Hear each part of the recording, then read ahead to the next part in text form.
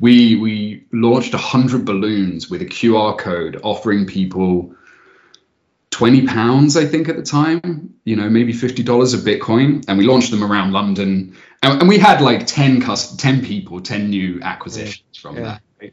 But those people were really engaged. They were like, "This is friggin' awesome! Like, I've never heard of this thing. I just downloaded it. I got the free money. Like, and now what? What do I do with it?"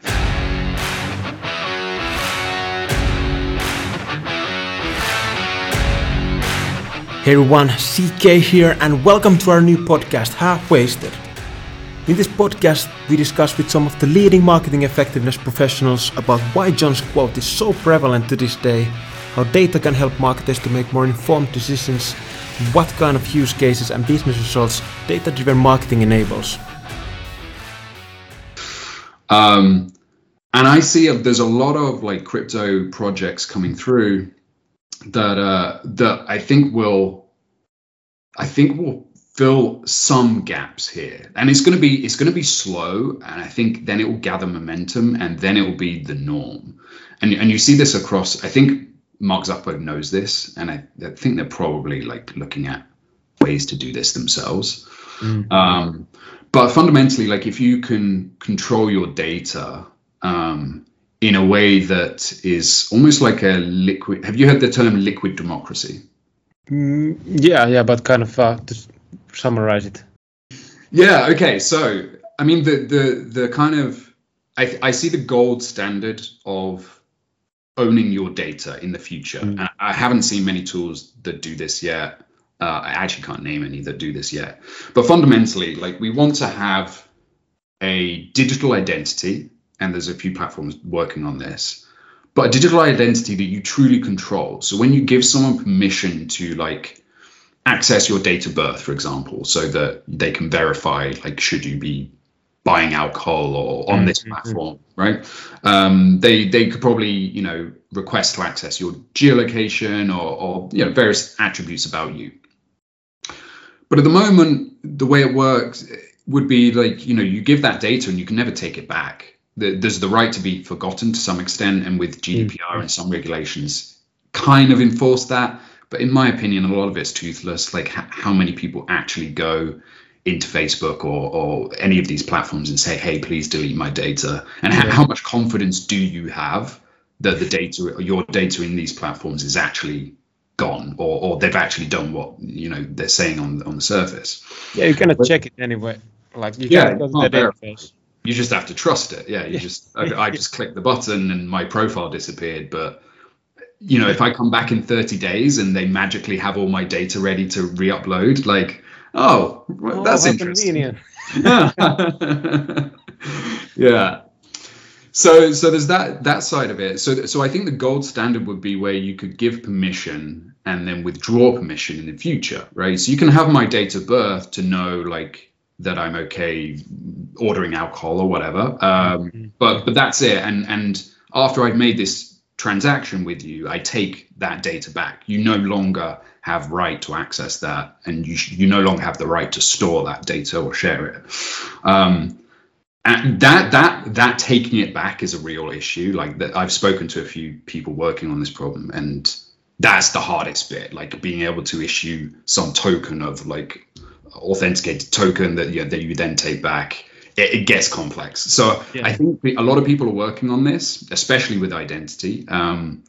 But that's kind of where we're going. And I see a lot of like crypto platforms now with social tokens and things like that are kind of decentralizing what social media could be and giving you some credit and authority score and stuff like that.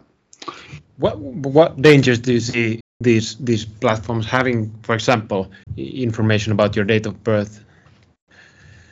Well, I mean, this is, as a marketer, this is like a philosophical conflict. Like I'm two-sided of this argument, right? Because I think everyone has the right to privacy and the right to self-sovereignty, right? I'm kind of call myself like a little bit of a libertarian in that respect. A lot of my politics are on that side of things.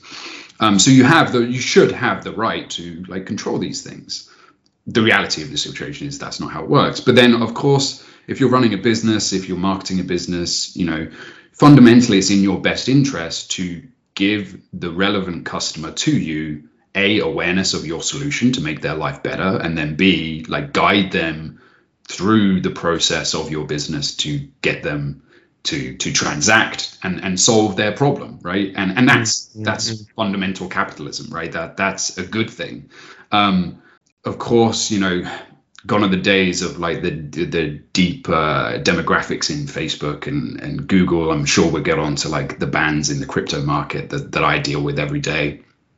But yeah, I'm conflicted. Like I think the perfect world is where people could share the data exactly as I just outlined, right? Share the data that they're willing to share, so that they can choose and opt into getting relevant like product information for them, or like stipulate, I'm having this problem right now. You know, hey, like I'm you know, whatever. What's a good example? Dating, right? I'm dating right now, and I'm open to getting new dating apps, and I don't want to like have to trawl through them, so you can serve me ads for them, right? Yeah, that might be a good example. A lot of time we see that you have lots of data about customers who hasn't shopped at your stores for like many months, and you still like target, for example, dating apps to them when they're thinking about maybe we should go, like get married and stuff. And on the business side, right? Like when targeting is so sparse and it's irrelevant, and you've got your marketing managers scratching their head going, well, we're doing some retargeting, you know, I've got a 90-day window, but yeah, like even for 14 days, like fortnight would be enough, because after that, if you haven't managed to convert that customer, it might be that he's not gonna kind of purchase anyway. Yeah. Or they'll find another way, and you know, a lot of what we're doing now in the crypto space, because a lot of the PPC, traditional kind of, you know, self-serve ads are either banned or blocked or restricted, especially I feel for like the crypto exchanges and things like that, because they cover so many like banned topics: crypto, financial services, legal services. You know, it's hard for them. But nowadays, you know, and a lot of success that I've had so far is on the community building side, referral marketing tactics, you know, incentivizing with airdrops and different incentive schemes, you know. And actually leveraging the community to do the marketing for you, like that's the fundamental goal of marketing anyway, right? Is word of mouth. So the sooner you can get to that point where it's the perpetual marketing machine and your customer is doing the job for you, like that's a sustainable business. Is it like then especially important in kind of the cryptocurrency marketing, this kind of building the brand communities? Yeah, very, very much so. And as I say, like it really depends what you're marketing. So, you know, with a lot of the most successful crypto projects have another value proposition, another like solution. They're not just talking about the currency or the tech, because that's just the magic that makes the thing happen. It's the thing that gets you to the thing, right? They're talking about digital collectibles, or they're targeting developers with specific tools, or you know, they're targeting gamers, for example, with a solution, giving them a free opportunity or something like that, right? That way you can talk about that value proposition, and actually the crypto language and creative just disappears. It to the consumer, it doesn't matter. You know, those are the most successful. Where it's the hardest is where it's just like selling a token or a coin or something. You know, for those guys, incredibly hard, because you just can't pay. You pay for other things, right? And I'm sure we'll get into this for like what is it called, in-home marketing and the banner ads and, you know, all of that kind of thing, DSPs type stuff. But that becomes harder to track. It's like a one shot and gone. It's harder to control. Generally, the results are a lot less. Click-through rates are a lot less. And targeting is a lot harder to trust and like assure you're actually tapping into the market you think you are. So you cannot market the actual product so what do you then market? Well, crypto community is a funny one because I think it's once you're into this space, certainly with me, I caught the crypto bug back in 2012. I first bought my first Bitcoin. But what's the story behind that? Yeah, okay, I'll tell you the story. So in 2012, I was studying for my mechanical engineering degree, and one of my friends in London said, "Hey, there's a cool." He was at UCL, and he said, "Hey, there's a bus taking us to a hackathon in Germany, in Berlin. It's free, like they're just putting it on, and we haven't filled the bus. Do you want to come? Like, just turn up and you can come." Cool. So we drove over to Berlin Tempelhof Airport, and it was hands down like one of the best events like of my life. And actually, like looking back, it's one of these situations where you can only connect the dots. Looking back, was hugely pivotal to where I like focused my career and my life. So there's a few people there. There was like hackers and penetration testers and things like that, and coders. There was a guy called John Draper, who's commonly known as Captain Crunch, which back in the 80s when Steve Jobs and Steve Wozniak were at university, I think, he met them and they started like phone phreaking, where they blew a whistle down the phone and they got a free call and they called like the president of the United States. And he told me all his stories. But anyway, in the mix of that experience, someone pointed out to me there was this cool thing called Bitcoin, and it's a new like online currency, and you could at the time use it for only a select few things, but soon shops will be accepting it, and this will be the new world currency standard.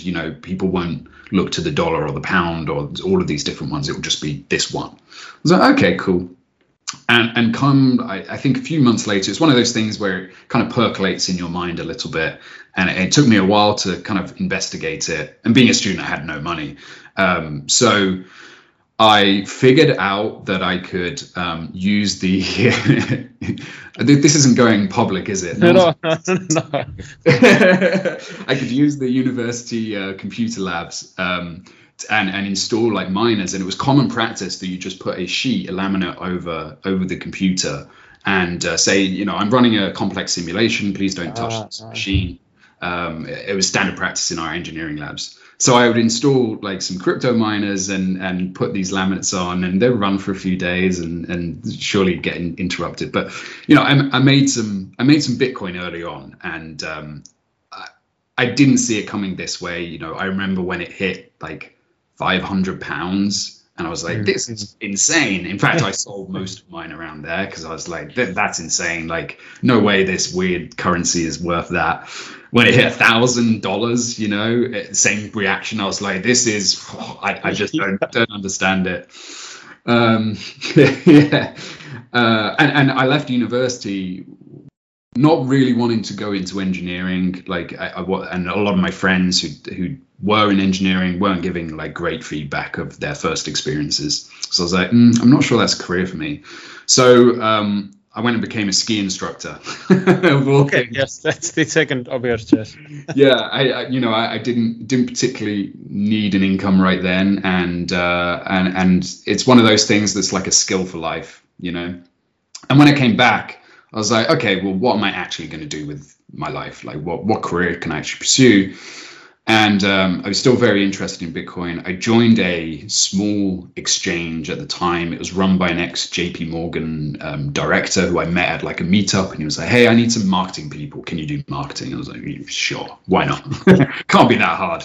So like our tactic of marketing back then, I've got some pictures I could probably share with you after this. But we launched 100 balloons with a QR code offering people £20, I think, at the time, maybe $50 of Bitcoin. And we launched them around London. And we had like 10 people, 10 new acquisitions from that. Right?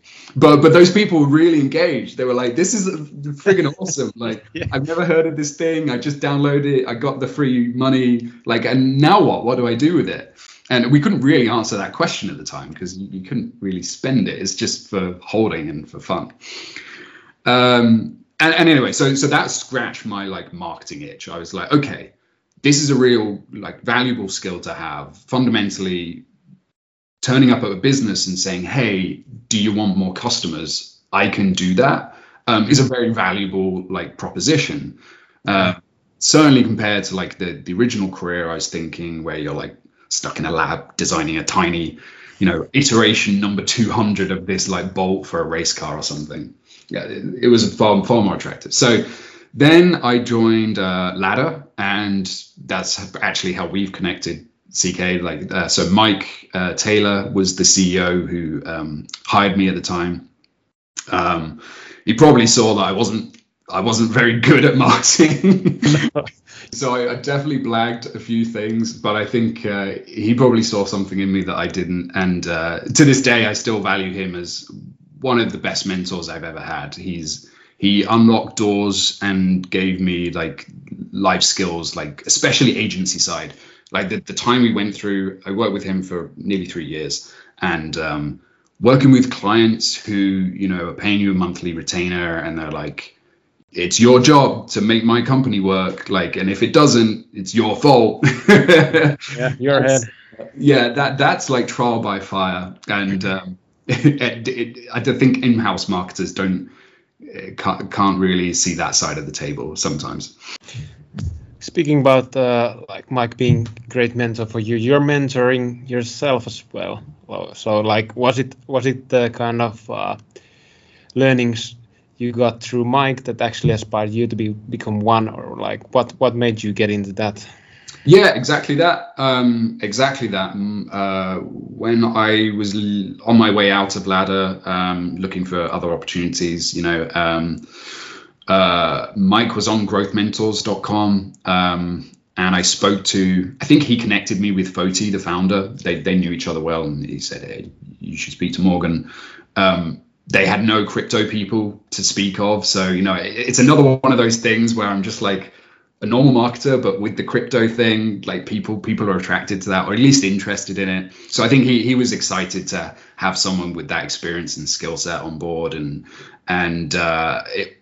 It's been awesome actually, as well for my career, because the incentive for me is kind of twofold, right? Firstly, it's helping a wide range of people, like I was doing at agency side, where you're just constantly thrown new problems. There's new ways of looking at different strategies. One strategy that works for one client definitely won't work for another.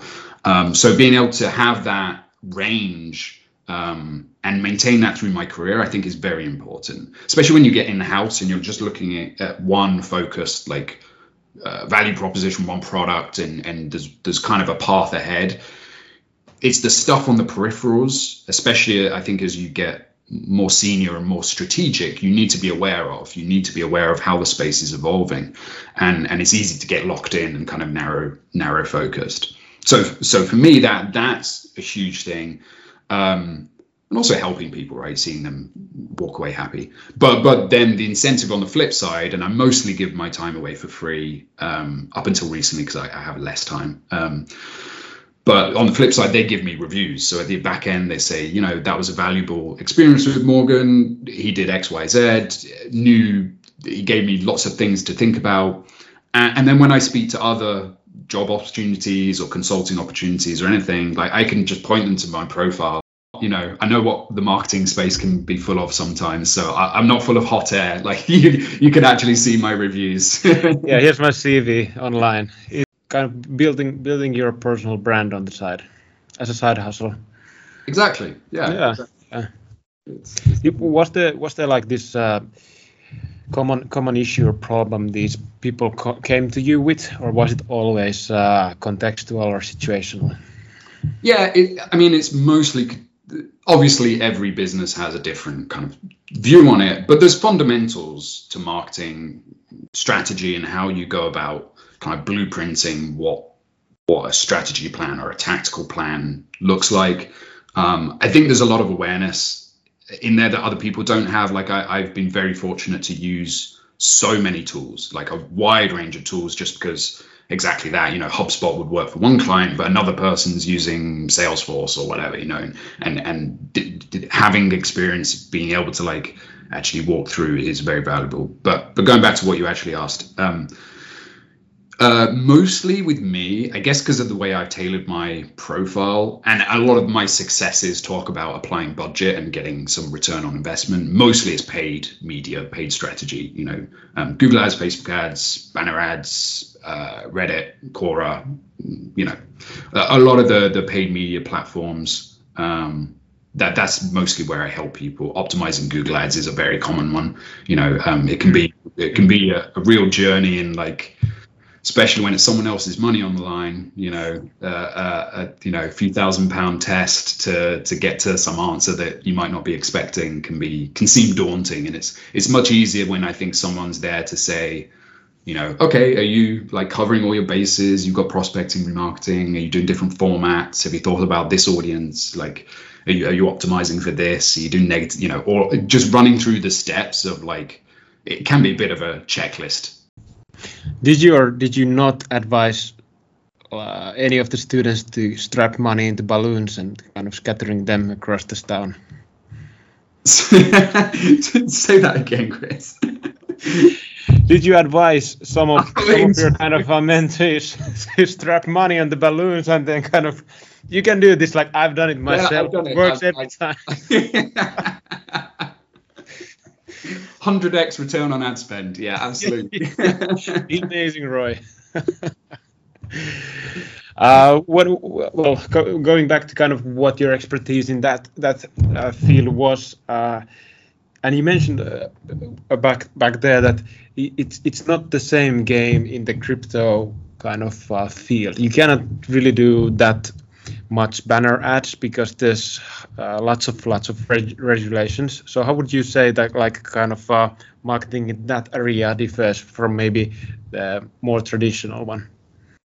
Yeah, so this is the challenge that I encounter every day of my career, basically, right? I'll start with a story and then I'll actually answer your question. So back in 2016, 2017, when I was working with Ladder, we onboarded 10, 20 crypto clients, and I was kind of in charge of leading the team that handled all the blockchain and crypto clients. And back then, you could just advertise whatever, like normal rules apply. Bitcoin and Ethereum and crypto just wasn't seen as a threat, it was just too small. And so you could do whatever. And it was only when like the scam artists came on board and people losing money that I think probably Facebook led the charge. And we see this a lot from Facebook. People give Facebook a lot of stick, but it's actually in their best interest, especially at their scale, to be as conservative and cautious as possible. And that applies to data as well as, how we advertise, who we target. So I think it was led by Facebook, Google followed, and then everyone else, Reddit, all the other platforms followed. And they just did a blanket ban on any crypto keywords. And we saw it come into effect in like over a week. We were literally marketing for crypto exchanges. So a lot of what we were talking about was like buy Bitcoin, buy crypto, easy, fast, all of these keywords just instantly banned. And I feel for them because, other platforms like, I don't know, what's a good one, gambling or name a investment thing, they can still advertise, right? But for the exchanges, there's nothing else they can talk about. Like literally the value proposition is come and buy crypto. There's nothing else. So there's no like way around that. But for some others, so we work with like Neblio blockchain, which was quite big back in the day, the top 100. And their value proposition was you can build on a blockchain technology. If you're a developer, you can build on blockchain technology using any language. You don't need to use just one. It was like a weird version of JavaScript, Solidity on Ethereum.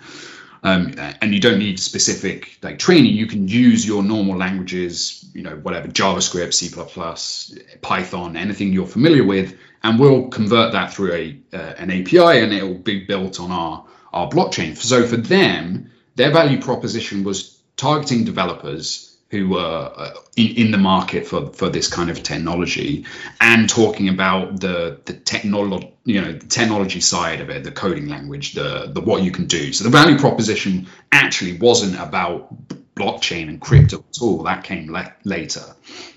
The only issue is, when you're prospecting like that, it's an elongated funnel. Like, it takes a couple of times for your prospect to actually come back and like click, oh, it's crypto that I've just clicked on an ad for, and okay, I'm still interested, right?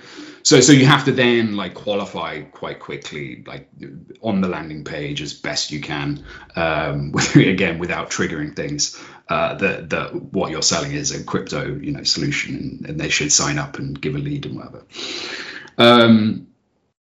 So yeah, like back in those days, we were also advertising for ICOs, initial coin offerings, where again their proposition was, what's a good example? Oh, so one success story we have is Quantstamp, and they're still around today. They're very successful.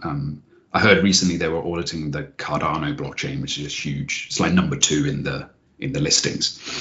And they were an auditing, or are an auditing platform. So the issue with building smart contracts, especially early on in this industry, is people just don't know that the code you're putting into production is good enough. Like, am I going to get hacked? Is someone going to exploit this and just take everyone's money? And that's a real risk, especially when dealing with millions of dollars, even billions. So for them, initially we were talking a lot about ICO, like buy our token, buy our coin, and then we had to pivot instantly, to like auditing, and it's all about the audit and audit your smart contracts. And as you can expect, like the conversion rate like massively dropped, but fundamentally, like they still got by. Like, it was still okay. It was still a channel that they can use in their marketing mix. Nowadays it's changed. So like, certainly this year I see an easing of the restrictions. Like, the number of times I've written to Google support, like I can dream and like see myself clicking the buttons to go to fill in that help form and say, hey, can I please be de-restricted and permitted to advertise my business, please? Number of times I've done that, but now like they seem more receptive. So I'm working with Coinly currently. I joined them last week actually.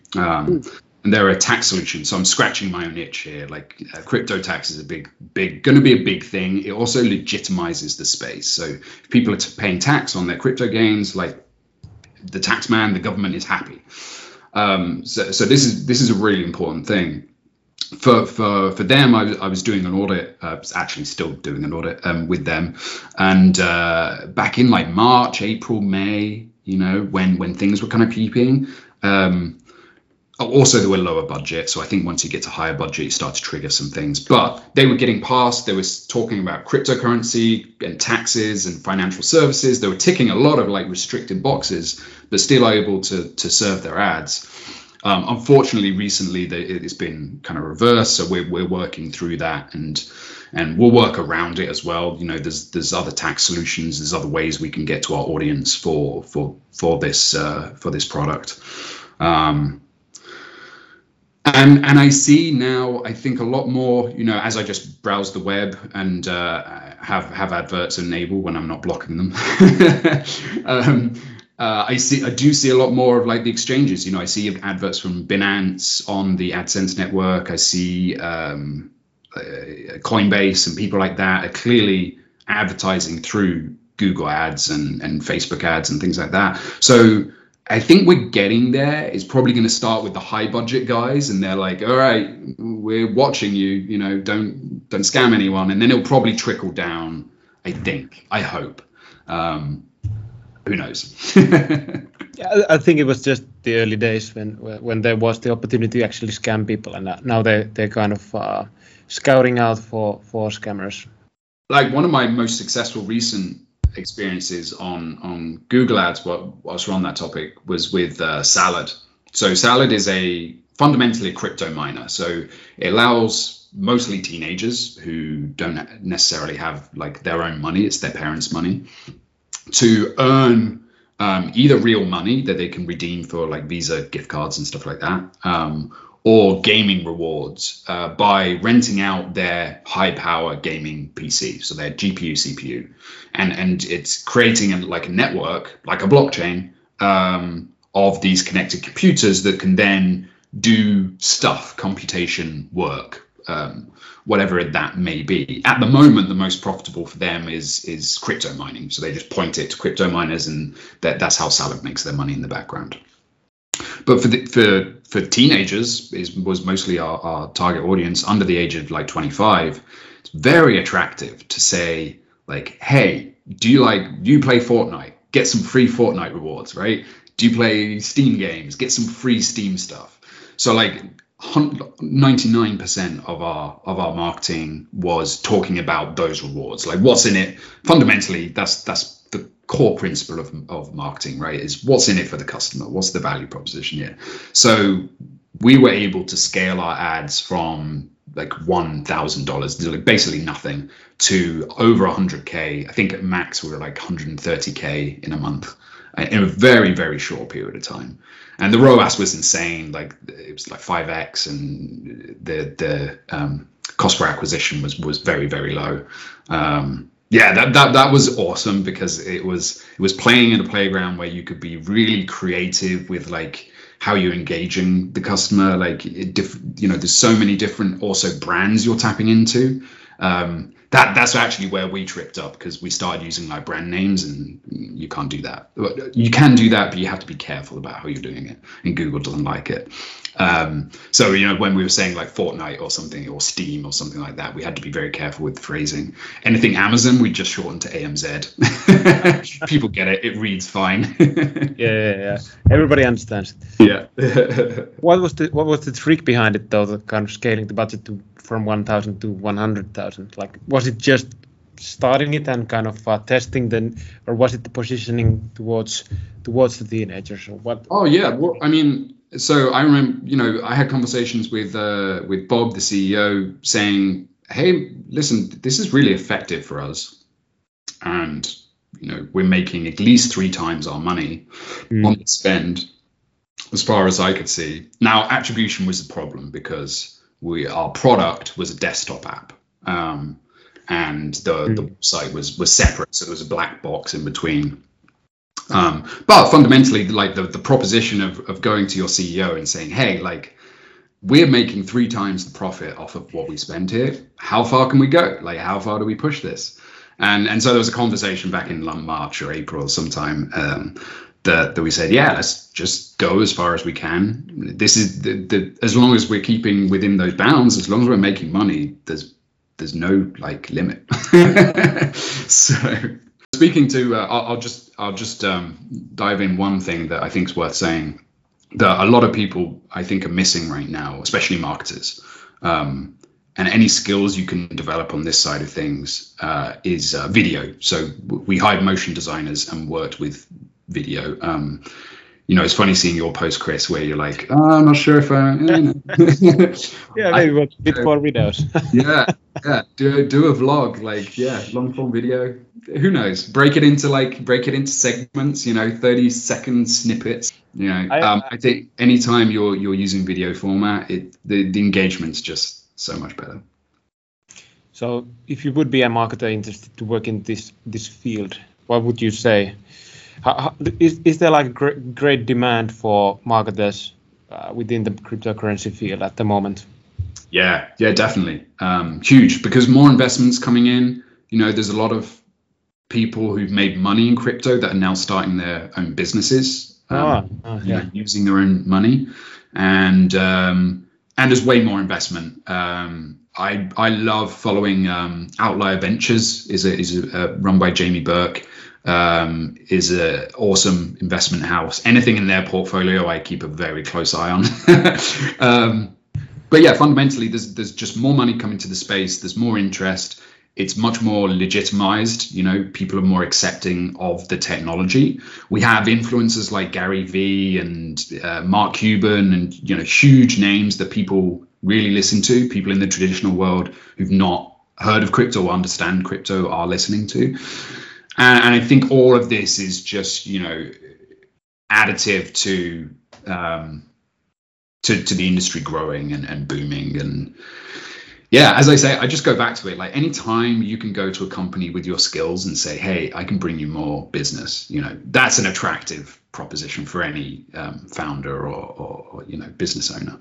But what kind of skill set would be good to have? Like, is it good to be experienced in the programmatic side, or do you have to have these creative campaigns? Do you have to know the basics of cryptocurrencies and blockchain in general?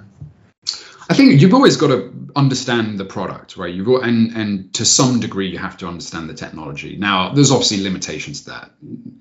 I wouldn't expect a marketer to be also a developer, right? That's a very niche skill set. Mike actually is very good at that. But you have to have some fundamental understanding of what's going on in the background. If you're working for a SaaS app, like how does it work? Like how do you what happens if it goes wrong and things like that. So yeah, I think some at least passion about the space or interest at least will serve you very well. I think for starters, for marketers wanting to enter into the crypto space, I give a few pieces of advice. So I gave this advice to a friend recently. Like my time working at an agency was probably the most valuable thing as a marketing professional in my whole, probably hands down in my whole career, because you learn new tools, you learn how to manage teams that are working on 10 other things, right? You learn how to manage clients. Like if I were 21 again and starting from scratch, don't chase the money, forget the money, find a good marketing agency or 10 and go apply to them and work there for at least a year and a half and figure out like all the different verticals of marketing. Because I can speak with a certain degree of experience and expertise on almost every vertical of marketing, right? I've worked with clients specifically on SEO, CRO, just search engine marketing, organic, paid. I've worked on almost every facet of marketing. I think the days of the T-shaped marketer are kind of gone, where you're like deep in one thing and kind of just shallow on others. But yeah, going back to your question, Chris, for crypto, like community building is such a huge thing. Attracting your community to Discord and actually retaining them or funneling them to the next thing, right? Attracting a community on Reddit and Telegram and all these, there's constantly new channels popping up. TikTok is, of course, one. Being able to not just attract from perhaps other groups or other sources, but then retain them and entertain them and like work with contests and incentive schemes and referral schemes. There's a whole depth of kind of marketing tactics there to how you acquire a community and then get them to convert somewhere. So it's far less traditional. It's a lot more like, I don't like this term, but more growth hacky, Yeah, it's a good answer. I like the approach to try to kind of put yourself in as many different scenarios as possible, as early as possible in your career, as you've done, but also kind of that going into the crypto world or the kind of crypto industry, you need to have some sort of understanding that it's not going to be these traditional brand campaigns. Yeah, 100%.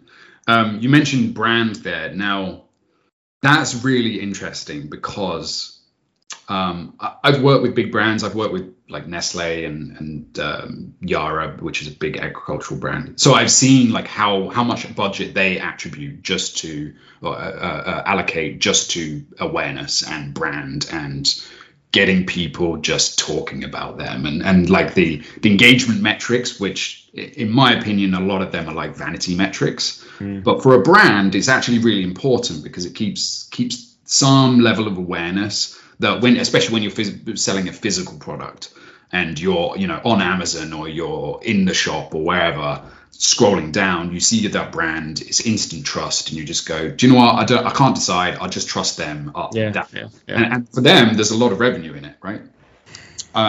Whereas crypto is such a new space that brand awareness and recognition just really isn't there. Like, the companies are so small. Exchanges have it to a certain extent, but even then, like, there's a lot of damaging PR for exchanges, and there's generally a lot of mistrust in the space. So brands are really tough nut to crack, which is why I go back to like community, because I see more like brands in the crypto space being like social proof. If you can have case studies or reviews or whatever from your community, from your customers going, yeah, it's legit, like used it, or I'm happy I did a thing, that's great. So last year I worked with Reality Gaming Group, and we built Doctor Who NFTs in the UK. Doctor Who, I think it's a global brand. I'm pretty sure everyone. Yeah, it is. Yeah. So I grew up with Doctor Who. I know it very, very well. Probably watched every episode, and it was really awesome to work with the BBC and see them kind of taking a toe into the space, like just dipping a toe, seeing if this works. It's obviously an experiment for them. They weren't sure this would work, but I think other brands are definitely going to follow. And it's one of those, it's like the bell curve effect or cumulative effect, if you like. You see it one or two, and then all of a sudden it's just going to cascade. When Nike released some trainers with an NFT attached to it, you can prove that you own your Michael Jordan trainers or whatever. I'm not sure if they have done that. I might have read that and just be repeating it to you. But when big brands like that enter the space, then it will be a different game altogether, because then once again, you're not selling the technology. No one will care that you're buying an NFT. It's just a digital thing, digital collectible that you can own and transact, and no one can take it away from you. Nike can't take it back. It's yours. So the technology won't matter, and then it's all about the brand. It's all about the product. It's all about the customer, which is awesome. That's where we're heading and where we should be.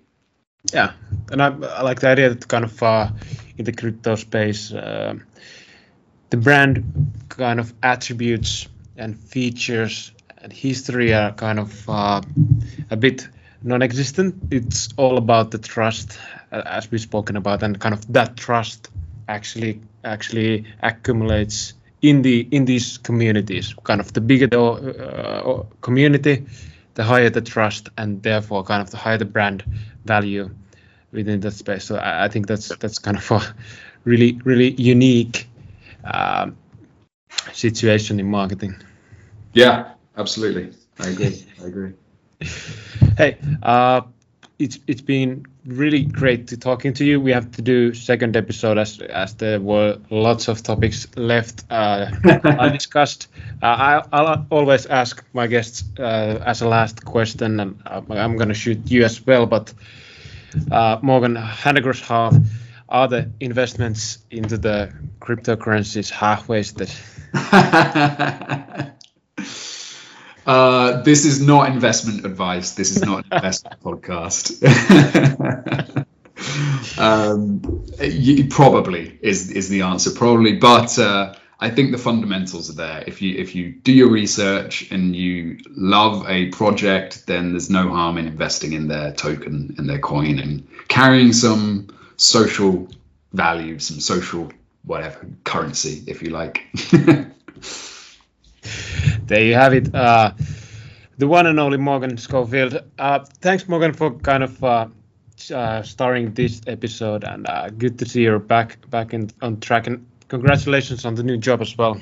Yeah, thank you very much, Chris. I'd love to do this again. Let's make that happen. In our next episode, we'll have one of the most relentless ABM gurus out there, Andy Culligan, to join us. We'll discuss with Andy what it takes to align marketing and sales teams, how success should be measured in ABM, and why so many companies struggle to apply this method into their processes. My name is Chris Kervinen, this was Half Wasted, and as always, I'll see you in the next episode.